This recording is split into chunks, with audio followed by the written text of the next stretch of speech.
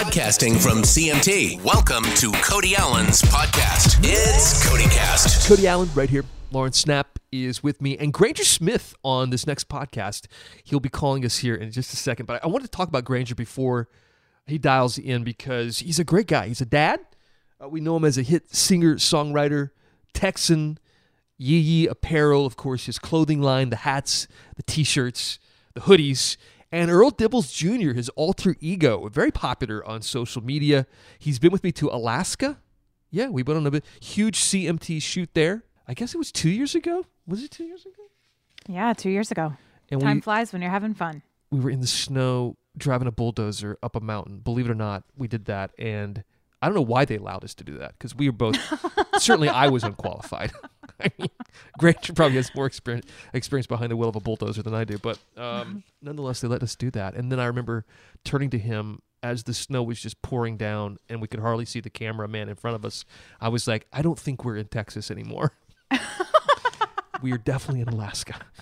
And then we did like a helicopter ride one time, Lauren, in Florida, like a real Army helicopter.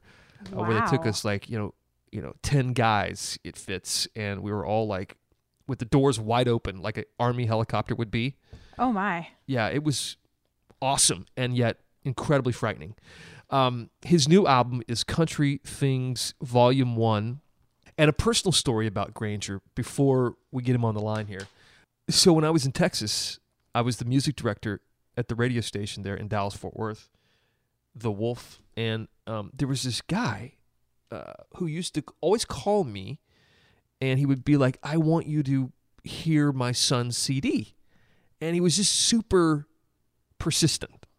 And so eventually I gave in and said, come on by, I'll meet you here at the station, and we'll listen to your son's music. Of course, back when there were CDs. And I actually put it in the CD player. And he sat there, and we listened together, and it was really good. And I thought to myself, we're going to play this. I'm going to put this on the air. And we did.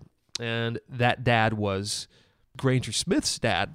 Oh. And Granger, of course, went on to be a huge Texas star and then get his own record deal in Nashville. And, of course, he's a huge star today. So, and what a great guy as well. And his dad was awesome as well. Just good people. We have a history is what I'm saying. So let's see. Is Granger ready? Okay, let's go to the line here now. Granger is standing by.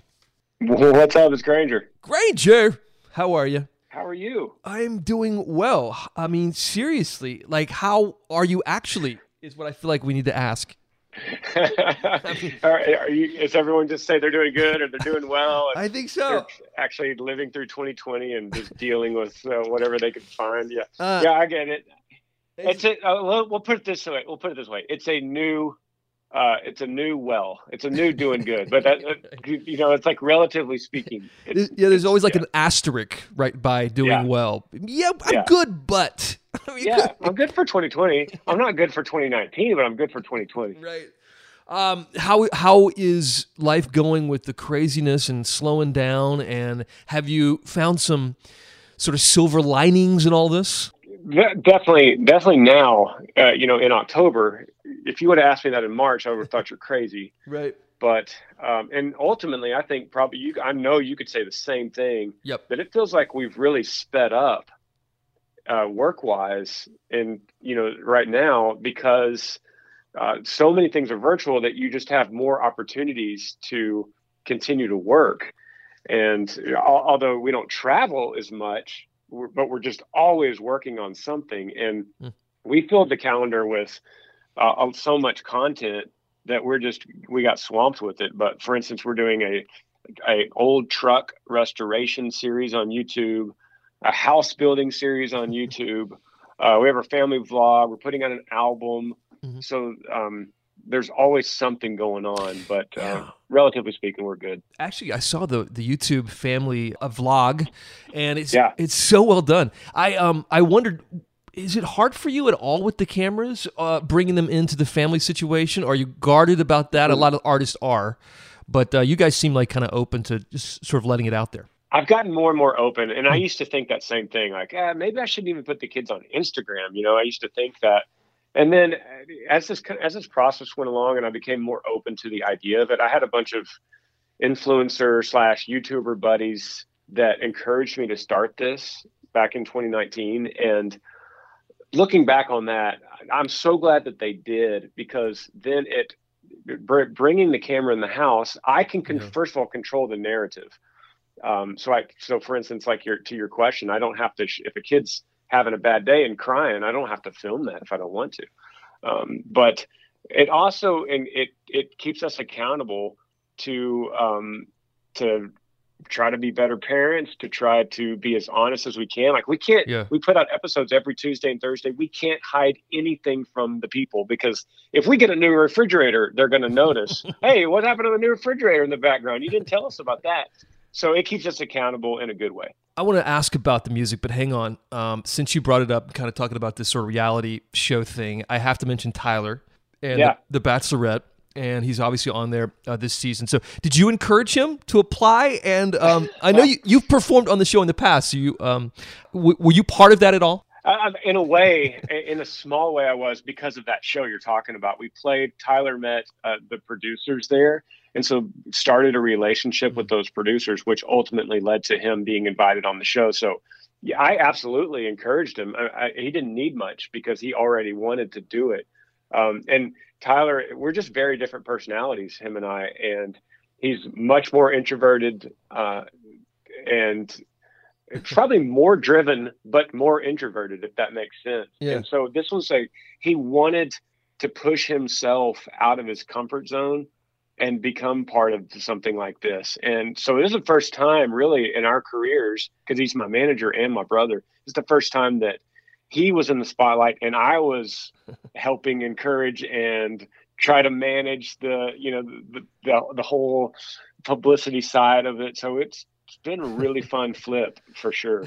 I think if you're watching it and you're seeing your brother on screen, it could get awkward just because he's a family member. Yeah. So it aired this week, the first episode, and I watched it and was just cringing the whole time.